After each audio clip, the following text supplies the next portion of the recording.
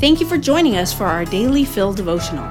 Take a moment to pray and ask God to prepare your heart to hear from Him. Hi everyone, it's Deb Hill, and today I'm reading Jonathan Duncan's devotional titled Reclaiming Confidence from John 10:27 through 30. My sheep listen to my voice. I know them, and they follow me.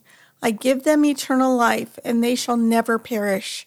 No one will snatch them out of my hand. My Father who has given them to me is greater than all.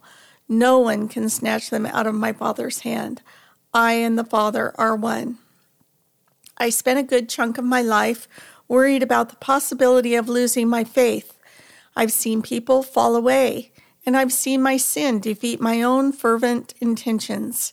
In Romans 7, Paul describes the maddening dichotomy of yearning to do good, yet actually doing evil. What if I found myself somehow turning from God, given the apparent flimsiness of my intent? There's real uncertainty there if I'm the sole proprietor of my faith, of my own will. Our confidence is rooted in Christ and the Father's hold on us.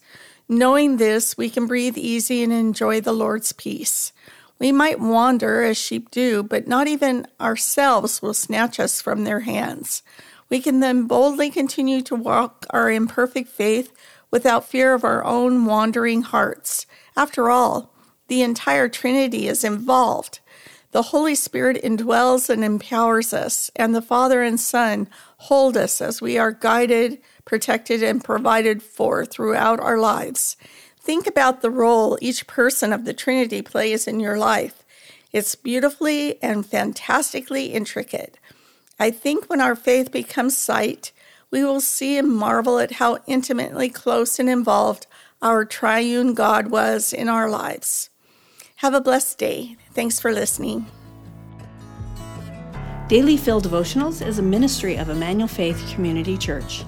If you'd like to learn more about our church, read more devotionals, listen to our sermons, or give to our ministries, please visit efcc.org.